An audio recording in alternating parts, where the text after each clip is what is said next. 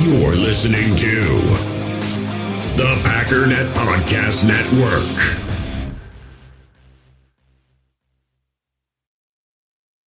When you need mealtime inspiration, it's worth shopping Kroger, where you'll find over 30,000 mouth-watering choices that excite your inner foodie. And no matter what tasty choice you make, you'll enjoy our everyday low prices, plus extra ways to save, like digital coupons worth over $600 each week. You can also save up to $1 off per gallon at the pump with fuel points. More savings and more inspiring flavors make shopping Kroger worth it every time. Kroger, fresh for everyone. Fuel restrictions apply.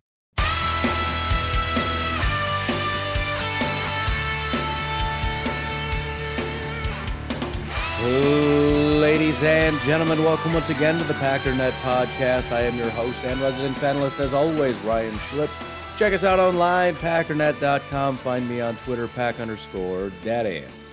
Well, I do apologize for the late episode today. Got a little bit of a cold. Turns out if you got a sniffle, the solution is not to go walking around outside in the cold for a couple hours. So live and learn. But congratulations, you did finally make it to PFF Day, for those of you that have been waiting. Also, what a heck of a day for the NFL. That was a wild, wild week. Gets you a little bit excited for this Kansas City game. What is going to happen?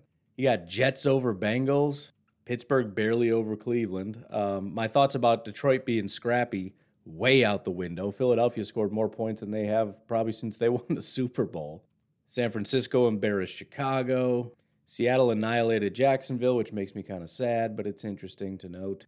And a quarterbackless, although could debate whether or not New Orleans has had a quarterback all year, but a quarterbackless New Orleans Saints beat Tampa Bay largely because Tom Brady played like garbage.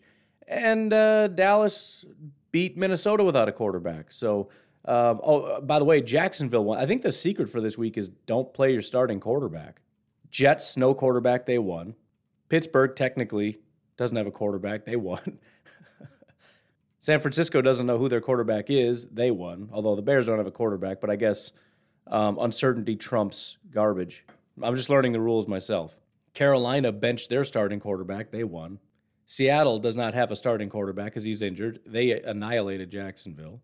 New Orleans lost their quarterback and won. Dallas lost their quarterback and won. There you go. That was the winning formula.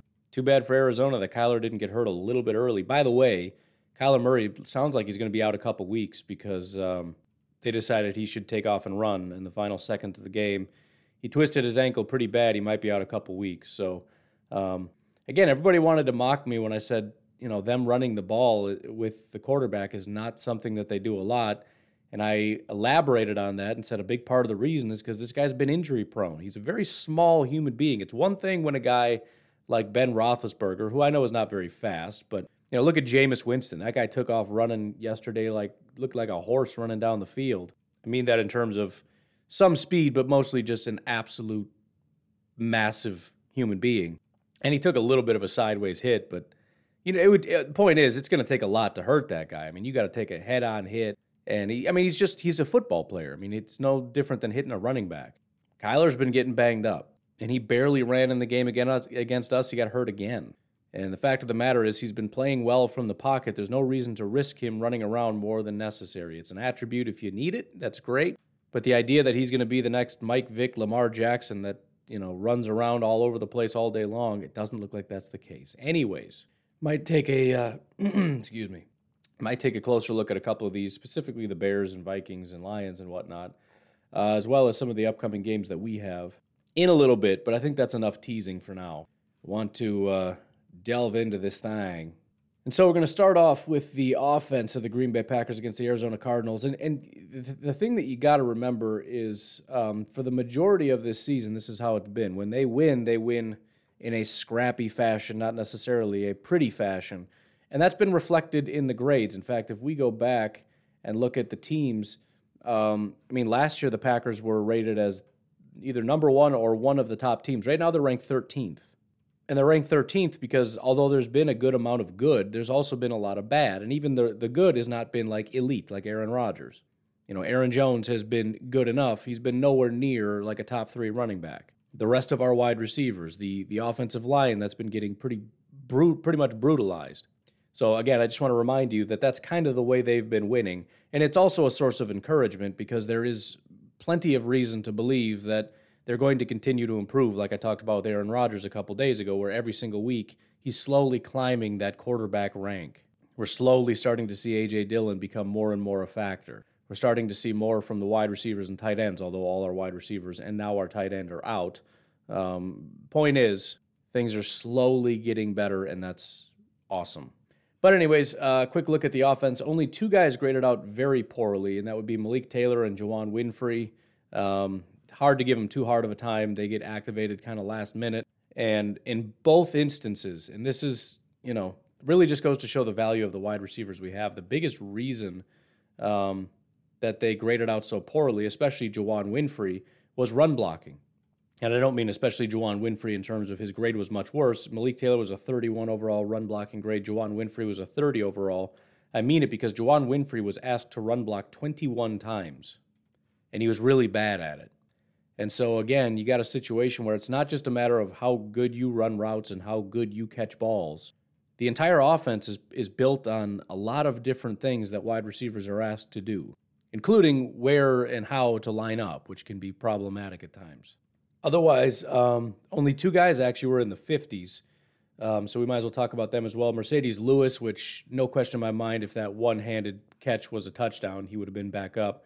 33 overall receiving grade, but as a blocker, again, he did fairly well. 66 pass blocking, 69 run blocking, so he was pretty solid in that regard. Just the receiving was not quite there this week, as we saw. But again, if he gets a second foot down, his grade probably goes up quite a bit. And the other was John Runyon, who had a 38 overall pass blocking grade and just a 56 run blocking, so 53 overall. But although there wasn't a ton of really massive grades, there wasn't that bad either. Again, only 4 guys under 60, which is pretty awesome.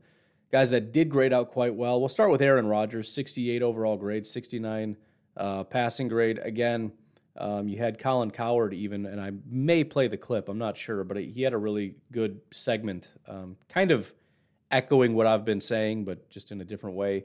He said this is the most impressive game he's ever seen from Aaron Rodgers, and obviously it doesn't have to do with any sort of spectacular throws or anything that he made. It was more the situation and what he had to navigate and overcome and everything else that made it so spectacular. And again, when I look at 68, I don't think that that's a terrible assessment. Again, there wasn't anything super amazing that he did, but he did enough, especially when it's hard to get really high grades when you're, what did he throw, like 3 passes beyond 10 yards? Anyways, after that, the 5th highest graded was Aaron Jones with a 72 overall grade, 76 rushing grade. Elton Jenkins was 4th. Great to have him back. We haven't had a running back, we haven't had an offensive lineman grade very high on our offense in a long time. Elton Jenkins comes back on his first start back and did a fantastic job. His pass blocking was only a 62, but a 73.6 run blocking, which we need that. I mean, even acknowledging that you hope he can kind of take a step a little bit further as a pass blocker, which he does. It's so critical to be able to have at least somebody that can push people out of the way. Second highest, which is an underrated, tied actually, the 2 second highest, which has been a big question about what do we do now that our tight end Robert Tonyan is injured. Josiah DeGuara and Dominique Daphne tied at a 76.7 overall. Josiah DeGuara had a 71 overall receiving grade, which is the highest of anybody on the team. Dominique Daphne got it from run blocking. He didn't grade out very well as a receiver. Pass blocking, he did fine. Run blocking was his biggest thing. By the way, Josiah also 73.6 run blocking grade. The 3 between Elton Jenkins, Josiah DeGuara, and Dominique Daphne are the only 3 that graded out well as run blockers in the game. So, it's obviously not a one-to-one replacement for Robert Tonyan. Josiah and Dominique are different styles of tight ends. But I'm not as concerned about it. I mean, it's not as big as a lot of the other guys we lost because, just subtract his production over the last several games. How impactful is that? Not very. I don't think even once this year he's graded out as a top player. I don't mean to diminish Robert Tonyan. Seems like people are in panic mode about, oh no, what are we going to do? So far this year, he's at a 54.6 overall grade, which is the lowest he's had since he's been with the Packers, and he's only had a good grade once. 68 was his grade last year, despite the hype. Receiving grade is a 58.6, run blocking 47, and pass blocking, he has a 16.3 overall grade. He is the fastest. He probably has the surest hands of the group, and he also has the best understanding of what to do. We saw Josiah get scolded a couple times not lining up in the right spot. But what I'm saying is we've got some guys that are doing good things and are trending in the right direction, and there's reason to be excited about that. This was Josiah DeGuara's best grade that he's received since he's been with the Packers. So we'll give these guys time. And we know they love Dominique Daphne. Josiah had 16 snaps. Daphne had 14. This was also Daphne's highest graded game. So maybe a game that was a little more suited to their skill set. And, either way, promising news after we lost Mr. Robert Tonyan. And then the highest graded guy, probably not super surprisingly, but A.J. Dillon, 80.3 overall grade. Didn't grade out super well as a receiver, as a pass blocker, and had a 60 overall run blocking grade, but 80.5 rushing grade. If we look at the offensive line in terms of pressures, I'm sure you can guess who gave up the most. It's the guy that always gives up the most. It was Billy Turner. 4 pressures in this game. No sacks, though. In fact, no sacks given up by any offensive lineman or anybody, period, apparently. But he gave up 2 hits and 2 hurries. John Runyon gave up 3 pressures, a hit, and 2 hurries. Lucas Patrick gave up 1 hurry. Elton Jenkins gave up a hurry. Royce Newman gave up a hurry, and that's it. We've got 3 hits, 7 hurries for the team. We talked a little bit about run blocking, how it was just those 3 guys. Everybody else did somewhat of a average to subpar performance. Pass blocking, though, was pretty interesting. We had several guys. Elton Jenkins was the 4th highest graded at a 75. Aaron Jones, 77. Lucas Patrick, who's really been quite underrated for this team. He's been grading out better than Josh Myers all year, and nobody's really mentioned that at all. I mean, it's close, but it doesn't feel like we're going backwards with Lucas Patrick is my point. He's doing a great job, especially as a pass blocker, 78.5. But the real highlight here is Mr. Royce Newman, who only had a 66 overall grade, but most importantly, an 82 pass blocking grade. So it's good to see that. Royce has been really struggling this year. He's had 1 game where he graded out at a 70. That was against Cincinnati. Otherwise, it's been a lot of 40s and 30s and a couple 50s. So an 82 overall pass blocking grade, only the 2nd game where he's had a positive pass blocking grade, but this was his highest. So hopefully that trend continues and he can continue to build on what he's been doing. For Aaron Rodgers, we kind of went over the stats for the most part overall. Actually, we didn't, but I'm sure you've heard it. 1 big-time throw, 1 turnover-worthy play, adjusted completion percentage of 73.5. There were 3 drops in this game. Packers are a team that is usually very low on drops, so 3 is a fairly high number for the Packers at least. Another interesting, clear key to this game, time to throw for Aaron Rodgers was 2.15 seconds. That has to be one of his lowest ever. Again, the Cardinals bring a ton of pressure. They brought a lot of extra guys all the time, and those guys got home fast. And the Packers knew that was coming. And again, the game plan was pretty fantastic. One of those things being a 2.15 time to throw. NFL passer rating, though, for Aaron Rodgers was a 90.4. Looking at the rushing abilities, I'll start with Amari Rodgers because he got 1 attempt for 11 yards, 6 yards after contact, 1 missed tackle force. Again, I'm just excited about him. I know he's an unrefined product. He reminds me a lot of A.J. Dillon. When you watch him, you see that there's something there, and you like what you see. But the Packers are clearly not ready to just turn over the keys to him because he's not where he needs to be in terms of his understanding. And when your offense is largely, like all of them are to some degree, but it's largely predicated on being a well-oiled machine and is even more so about doing the right things in the right way at the right time than just being sort of a freewheeling, athlete that just gets stuff done. It's not like a punt return. Not that I want it to be a punt return because Amari's been quite bad at that. But you look back at guys like Barry Sanders where it's like you give the guy the ball and he just creates. That's not what the Packers are looking for. They're not looking for guys to go back and create in the backfield or wherever. You follow the structure, and you need to know the structure inside and out in order for that to happen. But I am excited about what we've seen so far from Amari. And, again, I see a similar trajectory as we've seen so far with A.J. Dillon, where I think at some point maybe this year he's going to have one big game, And we're going to assume that's his big breakout game. We're going to see a lot of them and then maybe not as much. And then there's that confusion of, wait a minute, why don't we see him more? He had a big game. And then maybe next year, again, you start to see more of an impact, especially when we lose a bunch of wide receivers, presumably. Aaron Jones, again, 15 attempts, 59 yards, only 3.9 average, 1 touchdown, 2.07 yards after contact, 2 missed tackles, 16 yards was his longest, 2 carries over 10 yards, had 4 first downs. A.J. Dillon, 16 attempts, 78 yards, 4.9 yards per attempt, 3.81 yards after contact, which again, as I mentioned yesterday, puts you at 1.09 yards before contact. He had 3 missed tackles, 12 yards was his longest, 1 over 10 yards. I'd be willing to guess it was 12. Elusiveness ratings for these different guys, 37 for Aaron Jones, 71 for A.J. Dillon, and a 600 for Mr. Amari Rodgers. Still don't exactly know how that works, but interestingly enough. Oh, man, I love coffee. Looking at the receiving grades, again, the lowest receiving grade was Mr. Mercedes Lewis. He ran 14 routes, was targeted once, and was not a reception. Juwan Winfrey was the next lowest at a 49 overall receiving grade. 6 targets, 4 receptions, 30 yards. He ran 32 different routes. About 75% of the time he was out wide, a quarter of the time he was in the slot. Amari Rodgers, only 5 times he was out on passing plays. All 5 times they had him running routes.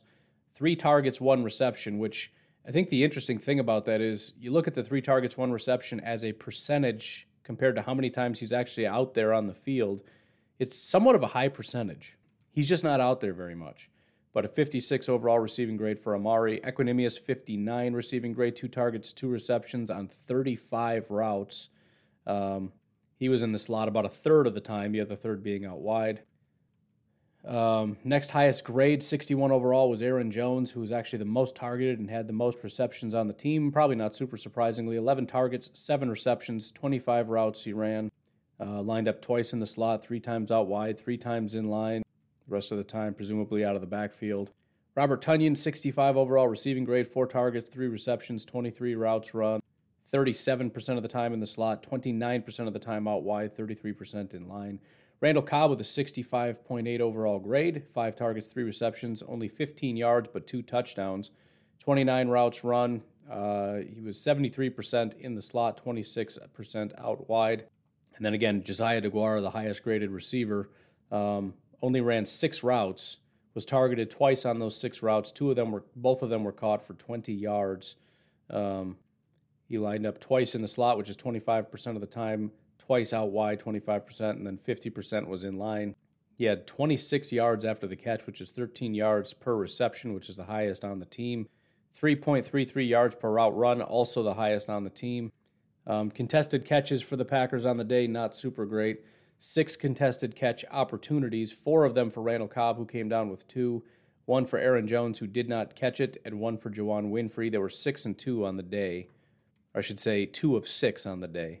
But anyways, why don't we go ahead and take a break here, come back, look at the defensive side of the ball. If you'd like to support this here podcast, you can do so at patreon.com/pack_daddy. Really, really appreciate all the support from everybody that supports me on Patreon and whatnot, and everywhere else, of course. But we'll take a break, and we'll be right back.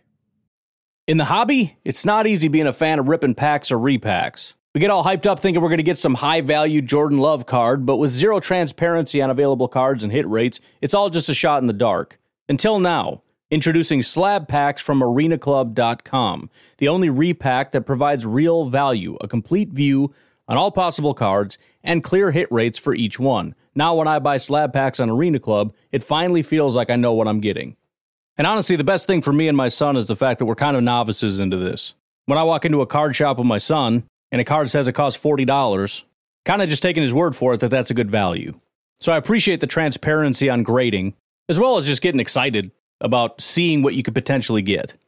Right now, you can get 10% off your first purchase by going to arenaclub.com/packdaddy.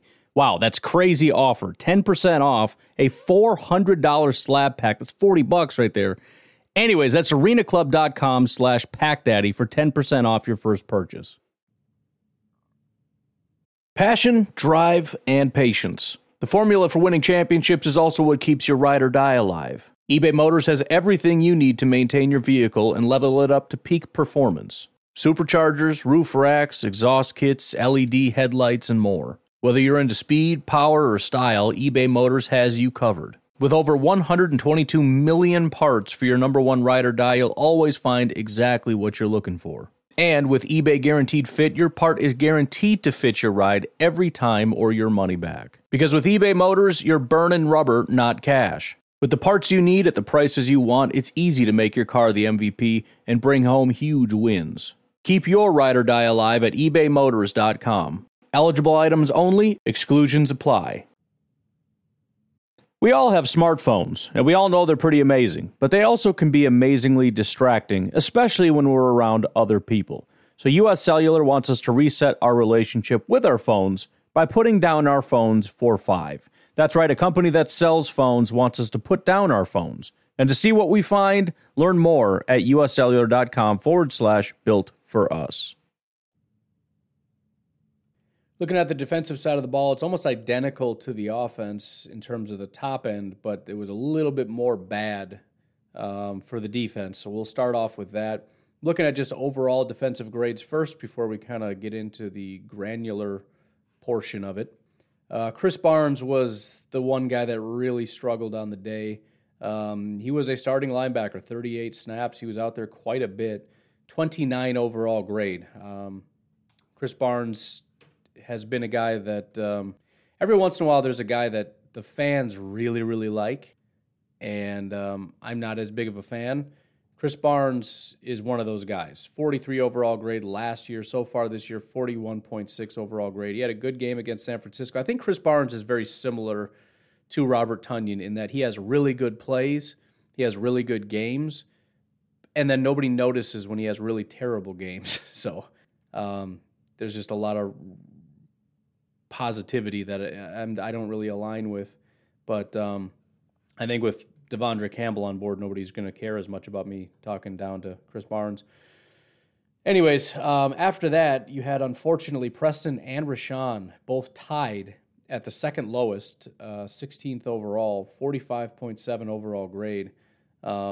Just a bad day. It happens, you know. I mean, Preston more so than Rashawn. Rashawn has been on an absolute tear lately, and I guess was just due a day. I don't know exactly what happened. This is his worst game of the year. I kind of just got done saying, maybe I jinxed him a little bit, that he hasn't had a bad game all year. But hoping that he can kind of overcome this one and get back. And fortunately, we brought in some help. We'll get to that in a minute. But Preston and Rashawn both graded out pretty bad, pretty poorly. We'll get into the nuance of that in a minute. Another guy that we generally depend on that doesn't have bad days, that struggled in this game, Adrian Amos, 46.4 overall grade.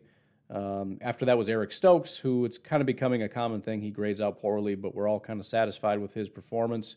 Get into the stats on that in a minute. 52 overall, Jonathan Garvin, another pass rusher. Chandon Sullivan, who always does a great job for us. 52 overall grade. Henry Black, who had the pick, but generally doesn't grade out very well. 53 overall. Tyler Lancaster, 55. And then we'll kind of end it there because 59.6 we'll call average. But so that's all the guys that were basically in the 50s or lower, which is about half, a little bit more than half the defense. Again, no real reason to be super mad about it. They overcame it. And ultimately, even with onesie-twosie guys not really working very well, they, as a unit, are performing, which is fantastic. The guys that did grade out very well, there were only 4 of them, but at number 4 overall, Kenny Clark, who is another guy that, and again, I don't mean to jinx it, but he just hasn't had a lot of bad days. San Francisco, he had a 59.8 overall grade. That was his worst so far. Since week 5, he's been 70s or higher. And he's only had 2 games that were not 70s or higher, but 80, 73, 75, in this game, 71. He's been very consistent. He's having his best year so far since 2018. Very happy with Kenny Clark. Rasul Douglas, number 3 overall, absolutely incredible what he's been able to do. I don't necessarily know if he's going to be able to stay at that level. I don't really, it's just because it's kind of hard to believe that he's going to end up being a top corner. I'm content with him coming in and filling a role and doing a good job, but it's just, I'm having a hard time wrapping my head around him just being, like a top 15, top 10 corner off somebody's practice squad. I don't know. Maybe it's just, again, change of scenery, system that just works better for him. Maybe the Packers are just having a 2018 Bears season where, the good players are having really good seasons, and even the not-so-great players are just well beyond their abilities, which I'm okay with. But, again, very impressed with Rasul. I only bring that up because if he starts to regress, don't panic. It's just kind of who he is. Number 2 overall, we got a visit from a guy we haven't seen in a while, who we were kind of hyped about for a while, Mr. Oren Burks. Oren Burks had a great preseason.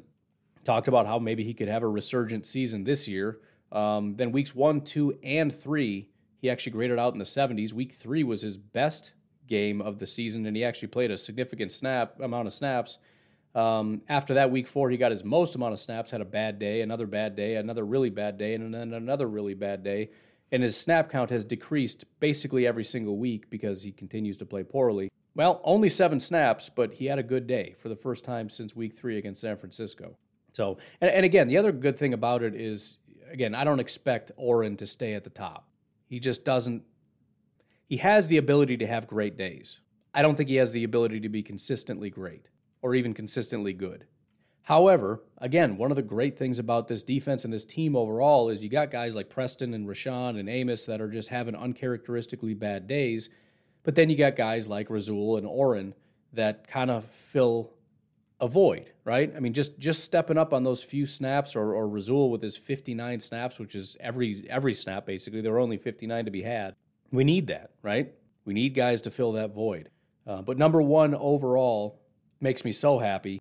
Mr. Whitney Merciless, 29 snaps he played, less than Preston, less than Rashawn, a little bit more than Jonathan Garvin again. So he's the number 3 right now, but 80.9 overall grade. Just the fact that, even on somewhat of a down day against one of the top teams in football, you've got basically the top 2, because Oren Burks only played 7 snaps. We can almost disregard that if we wanted to. The top 2 players are guys that Brian Gutekunst just picked up. We just got Rasul and Whitney Merciless, especially Whitney Merciless. And on a day in which, Eric Stokes and Chandon Sullivan have bad days, Rasul Douglas is there having one of the better games of his career, which I feel like I'm saying that every year, so it's meaningless at this point. And on a day in which Preston and Rashawn had extremely bad days, Whitney Merciless steps up as the best player on the team. Where is our pass rush if we didn't pick up Whitney Merciless? Fantastic, right? Anyways, breaking down some of the specifics here, only one guy had a really good run defense grade, and that's Oren Burks. So kudos to him for that. Dean Lowry was fine, 69. Kenny Clark was fine, 68. But as far as, 70-ish or higher, Oren Burks was the guy.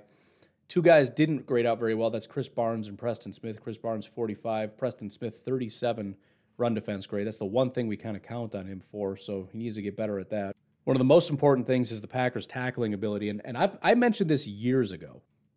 One of the most underrated characteristics of a great defense is they're a good tackling team. It's a trend I've noticed for a long time, and the Packers are one of the best tackling teams in football. Chris Barnes and Preston Smith were terrible as far as their tackling, but basically starting at number 13 with a 66.8 overall with Tyler Lancaster, the whole team did great. Tyler, Keke, Slayton, Clark, Merciless, Lowry, Burks, Gary, Stokes, Campbell, Sullivan, Black, and Savage. From 66.8 all the way up to 80.7 in tackling. Henry Black and Darnell Savage actually were the top tacklers on the team, which is good to see. Pass rush, nobody was below a 50, which is great. About half the guys that did rush the passer were in the 50s. Preston, Amos, Slayton, Gary, Barnes, Lancaster, and Garvin. 2 guys were in the 70s. Dean Lowry, 70.9, and then Whitney Merciless, not surprisingly, 78.4. And then in terms of coverage, Chris Barnes, 31 overall grade. Eric Stokes, 47. Amos, 47. Chandon, 49. Black, 54. Savage, 57. Then you got a handful of averages. And then Rasul Douglas is the one that graded out quite well, at 71.5. Pressures on the day, 17 pressures, which is awesome. We had 1 from Kingsley Keke, who only rushed 6 times, so I'm completely content with that, regardless of the grade. You get a pressure on 6 attempts. That's great. Jonathan Garvin had 1 on 18, which is not good. We're talking like 6%. Kenny Clark, 2 on 36. Again, not what you're looking for, and those two were just hurries. He graded out fine, mostly run defense, and that was probably a bigger emphasis for him. Could kind of, not saying they want him to stay home because it's a pretty aggressive style of defense these days, but the Cardinals do run the ball a lot. But regardless of that, 2 pressures, 36 attempts, not generally what you're looking for. Devondre Campbell had 2 pressures on just 4 attempts. Linebackers, as I've said, do generally get a much higher percentage, but 50% is incredible, especially when one of them is a sack. So Devondre getting the job done. By the way, I didn't mention his name yet today because he had a 60 overall grade.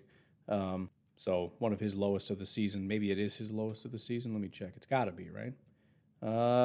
Yes, he did have a 64 week 1, 60 so far this year, or this week, but still an 86.7 overall with a 90.7 run defense, an 86 tackling, and a 79 coverage. So, I mean, he's fine. We're good. Where are we at? Oh, pressures. Rashawn Gary had 2 on 23, so just slightly under 10%. Whitney Merciless, 3 on 23, so let's see what that is. 13%, which is glorious. Again, as I said, no reason to believe he wouldn't be able to do that. Preston, 3 on 24, so right at 13% again. Again, he didn't grade out super well, but I'll take 3 pressures on 24 all day long. Forget the pressures are one of the few things I don't care about the grades. I think the grades kind of are indicative of maybe past or present or future performance, more or less, because PFF is looking at it on some kind of a level saying they didn't do that good of a pass rushing job. Maybe it was because of schemey kind of a way that they came open, or just the offensive lineman tripped on his shoelaces or whatever. But at the end of the day, pressure numbers are what I care about, especially when it's consistent. Rashawn Gary doesn't actually grade out very well, hardly ever, in terms of his pass rush grade, but he always does well statistically. So I don't know how to reconcile the two, and this is one of the few times I really just don't care, as long as he is able to keep doing it. And then finally, Dean Lowry, 3 pressures on only 17 attempts. So 17.6% for Dean Lowry. Fantastic. Again, the 2 sacks, Lowry and Campbell. The 1 hit was Whitney Merciless. And then we had 14 hurries, 3 from Preston, 2 from Rashawn, 2 from Lowry, Clark, and Merciless, and then 1 for Garvin, Kiki, and Campbell. So continuing to be a high-pressure team, and I dig it. Again, the tackles generally pretty good. Preston was the lowest. His missed tackle percentage was 100%, so that's not great, but he only had 1 opportunity and 1 miss. So 0 tackles, 1 miss is not great. Chris Barnes, 2 tackles, 1 missed tackle, 20%, still not great. Adrian Amos, 3 for 1. Razul had a ton of tackles and only missed 1, so he's fine. Defensive stops on the day, which again are tackles that are a negative play for the offense. Devondre Campbell, 3 of them. I should look at how many he's got on the season. Razul had 2. Stokes, Burks, Lancaster, Gary, Barnes, Lowry, Clark, Amos, and Merciless, all with stops on the day. We had 14 total stops. Looking at the coverage statistics, Razul Douglas, 8 targets, 5 receptions, 51 yards, a pick, and a pass breakup, 41.1 passer rating when targeted. I will take that any and all days of the week. Eric Stokes, 7 targets, 4 receptions, 79 yards. Kind of talked about that already. He had his 1 bad one after that. It was like 20-some-odd yards, I think. Well, what was his longest here? 55. So, yeah, it would be 24 yards, not including that 1 play. Chris Barnes, 4 targets, 4 receptions, 44 yards. Not great, but, I think the biggest issue maybe is the fact that he only played 20 coverage snaps. So, as a percentage, it's quite a bit higher, but I can live with that, I guess. Devondre Campbell, 4 targets, 4 receptions, 41 yards, almost identical, but he had 36 coverage snaps. And again, it wasn't Devondre's best coverage day. Chandon, 3 targets, 3 receptions, 27 yards. On 40 coverage snaps, I'll take that any and all day of the week. Give him whatever grade you want, whatever passer rating you want. If Chandon's giving up 27 yards a game, we're going to win a lot of games. Adrian Amos, 3 targets, only 1 reception for 9 yards. Again, I'll take that all day. Henry Black, 2 targets, 1 reception, 23 yards, which is a big reception that you don't want to see, but he covered that up with a pick, so I'm more than happy with that performance. Overall, as a group, 71.2 passer rating with 0 touchdowns, 2 interceptions, and a pass breakup, and only allowing 274 yards. Herculean effort, in my opinion. Special teams grades, several guys graded out quite poorly, not surprisingly. 40s or lower. Josiah DeGuara, 48. Hunter Bradley, 47. Hunter's always at the bottom. Ty Summers, 47. Tyler Davis, 47. And Malik Taylor, 46. Only one guy graded out very positively on special teams, and I've noticed him several times with some pretty big hits, and that's Mr. A.J. Dillon. Not a role that I'd like to see him stay in necessarily, but he seems to be doing a pretty good job, especially as a gunner, just lighting people up. He's a good tackler, man. Return grades, Amari Rogers with a 42 overall grade. Again, just not really getting it done. And every time he does have a good run, it gets taken back by a penalty. Every single time. But 2 returns for 12 yards, which is an average of 6 yards per return. 7 yards was his longest with 1 fair catch. Kylan Hill, 59 overall grade, 1 return, 13 yards, and that was it for him on the day. And then finally, kicking grades, again, everyone pretty much at a 60. Mason, 63.73. Extra points, all good. And then 1 field goal attempt, which was made in the 20-yard range. Corey Bojorquez, 3 punts, 154 yards, 51.3 average, 46.7 net. 58 was his longest boot. 2 of his 3 were kicked inside the 20. 4.36 was his hang time, which is quite low, so it's a lot of line drivers, but only 3 returns of 14 yards. So I'll take it. I mean, if we have the ability to bang line drivers and get guys down there, I dig it. I don't generally like that because our guys can't get down there very fast, but it worked in this case. So anyways, let's do a Devondre check and just see how he's doing on the season. Let's do minimum snaps here. He is second now behind Frankie Louvu. I don't even know who that is for the Carolina Panthers. 2018 undrafted free agent. He's not going to stay at the top. He's just had some really big. He's had 2 games in the 90s, which is why he's at an 87.6. He's had 3 games in the 50s, 1 in the 60s, 2 in the 70s. So, excuse me. He currently has the top spot with an 87.6. Devondre, 86.7. The first guy that is a real threat is probably Shaq Thompson. After that, Jeremiah Owusu-Koramoah, who's having a great year, 81.1. He's quite a ways below, and he's really struggling with tackling. I said I wanted to look at stops. Devondre Campbell is 4th in stops. Denzel Perryman, 33. Roquan Smith, 30. Bobby Wagner, 29. He's tied with Fred Warner, which is very good company to be in. But Devondre does have the number 1 run defense grade. He is number 2 in his tackling grade. And then in coverage, Devondre Campbell is 4th. So he's the number 1 run defender, number 4 coverage linebacker. Whatever. I don't know what to say about that. But anyways, very quickly, do want to look at some of these games here. Starting off with Chicago, maybe even ending with Chicago because it's just funny.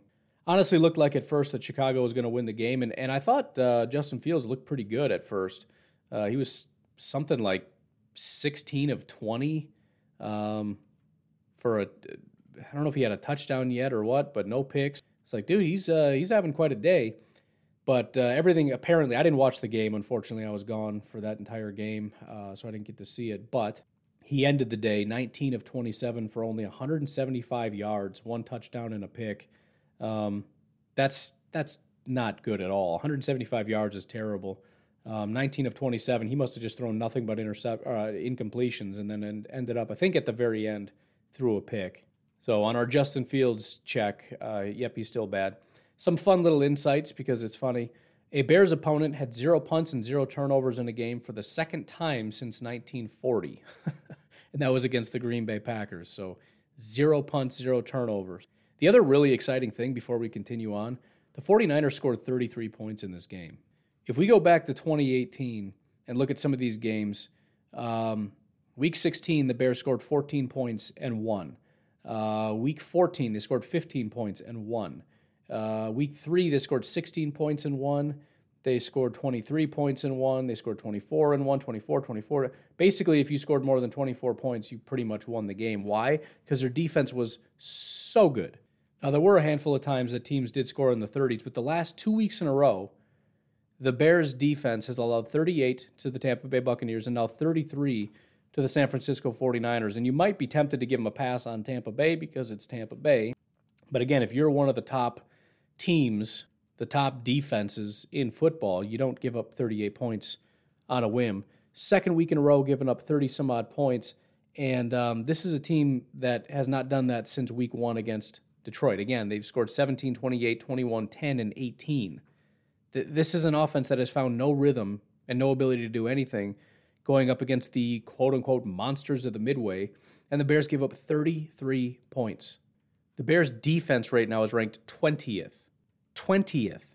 And again, the only real impressive defensive performance came against the Raiders during that completely disastrous performance right after the news that their head coach is in trouble and ended up losing his job, et cetera, et cetera. So in terms of points, they're 31st on offense, 20th on defense. In terms of yards, 32nd on offense, 15th on defense. So they're not a top half team in any phase of the game except maybe special teams. I don't know. Who cares? It's brutal because, again, as I've said, what I've wanted them to recognize is this is not just a quarterback problem. Your team needs to be tore down and rebuilt, and they're now just realizing that. Even if Justin Fields was Pat Mahomes, they're not winning a lot of games. They'd win some. They'd win a decent amount. They might make the playoffs. But there's much bigger and deeper problems than simply looking at Justin Fields being real good. Another Bears nugget. The Bears are the first team since the 2008 Titans to have fewer than 200 passing yards in each of their first 8 games of the season. What in the world? They have never once thrown for 200 yards this year.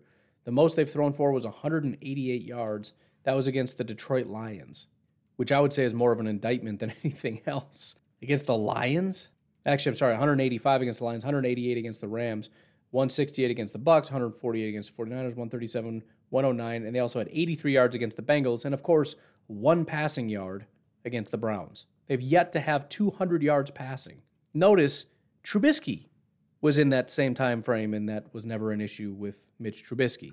In fact, Mitch Trubisky threw for less than, so the best game they have this year is 188 yards. Trubisky threw for less than 188 only twice last year. Twice.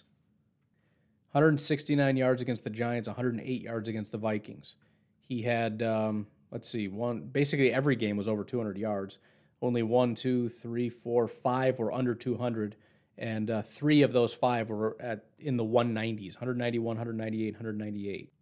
He also had 2 games in the 300s against the Falcons, 307, against the Titans, 319. Justin Fields, and a little bit of Andy Dalton, but Justin Fields hasn't found 200 yet. He's found under 100 twice. Oh, boy.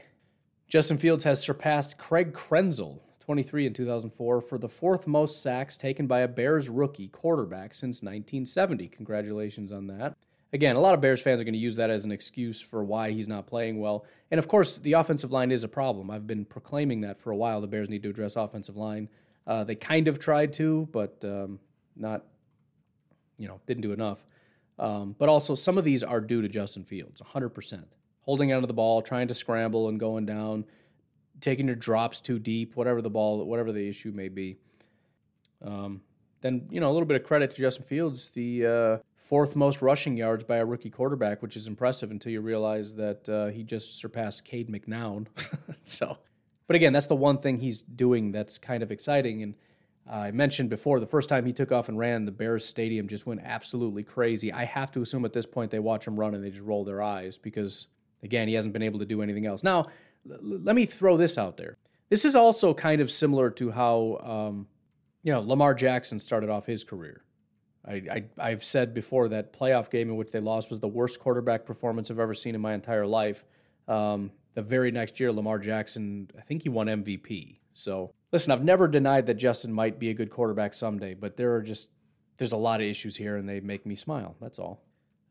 Again, Detroit, well on their way to the number 1 overall pick, and again, I guess I don't really super care, but 44-6 is that's pretty crazy. But Jared Goff threw for 222 yards, so somehow on a 44-6 game, Jared Goff outperformed Justin Fields.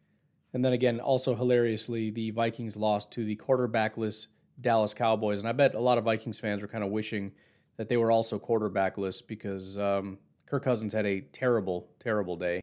23 of 35, 184 yards and a touchdown. Reminiscent of Justin Fields, in fact, minus the 1 pick. I've mentioned before how Kirk Cousins is actually a pretty solid quarterback, but one of the biggest knocks against him is when he plays in prime time, he's terrible, and that held up again. He had a Sunday night football game, and he just completely fell apart, which you're never going to win with a guy like this, because ultimately what you want is to get into the prime time, right? Playoffs are prime time. Every one of those games is prime time. Super Bowl is as prime time as it gets. If he can't do it, and maybe it's just kind of a fluke, but this is a guy that maybe can get you to the playoffs, but cannot help you win a Super Bowl. But again, the longer they hang on to this, the longer they're going to have to completely tear this thing down. And at that point, it doesn't matter if they find the quarterback of the future, because they're going to have to retool everything. The defensive line, the safeties, cornerbacks are already a problem. They're going to need new linebackers. They still got to work on that offensive line. There's just no real cohesion. You know what I mean? You want to try to find things so that everything comes together just at the right time. The offense and the defense and everything's just kind of clicking. The Packers are there a little bit, minus the injuries being the one problem. But everything's just kind of clicking. And that's why the Packers deserve so much credit for kind of just keeping themselves up at a high level. The defense has always been a problem, but they've been able to maintain a high level of play. The Vikings are trying to push in one direction, but they're being anchored in another area. And they refuse to turn around and snip the anchor, because they don't want to turn around. They're trying to go full speed, so they're being weighed down by this anchor. And again, the issue is same thing with the Bears. Bears and Vikings are in the same thing, where they're just trying as hard as they can to run forward. No turning around, no stopping, no rebuilding. Pay the guys we've got. It doesn't matter if they're 32, 33 years old, not as good as they were. They know the system. They know what I want. I think they can be good enough. If we can just get these guys to play at a high level, we're going to be great. Well, they're not playing at a high level. You're 3-4 right now, and you're headed for impending doom. These people are leaving. Linebackers, the safeties, the corners who are all rentals, the defensive line, half of which are rentals. They're leaving. And then what? Same with the Bears. We got our quarterback of the future. We got our left tackle of the future. All right, what about the rest of the offensive line? What about Trevathan? We still don't have corners. Still don't have safeties. Still don't have an offensive line. Maybe you got a left tackle. I don't know. It remains to be seen. What about wide receivers? What about tight end? I understand why they didn't rebuild, because they're not allowed to. They had to convince the owner of the team that they needed to stay. And if they say, you know what, I messed up, let me restart, and be like, you know what, restarting is a good idea. Let's restart without you. But it's just not a good strategy, and it's why I was never really scared of the Bears, because they're starting with a faulty premise that they're almost there, and if they just push a little harder and just get a quarterback and a tackle, they can win, and that was never true.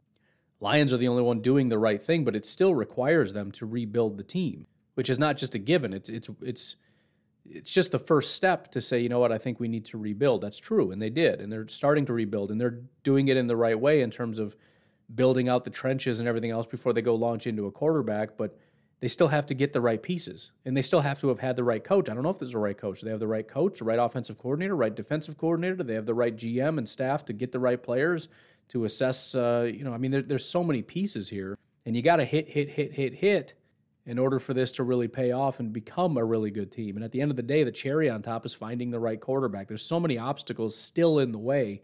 So even though I'm saying that the Lions did the right thing, and they did, doesn't mean they're going to be great. It just means they took the correct first step in the right direction, and there's many, many steps left.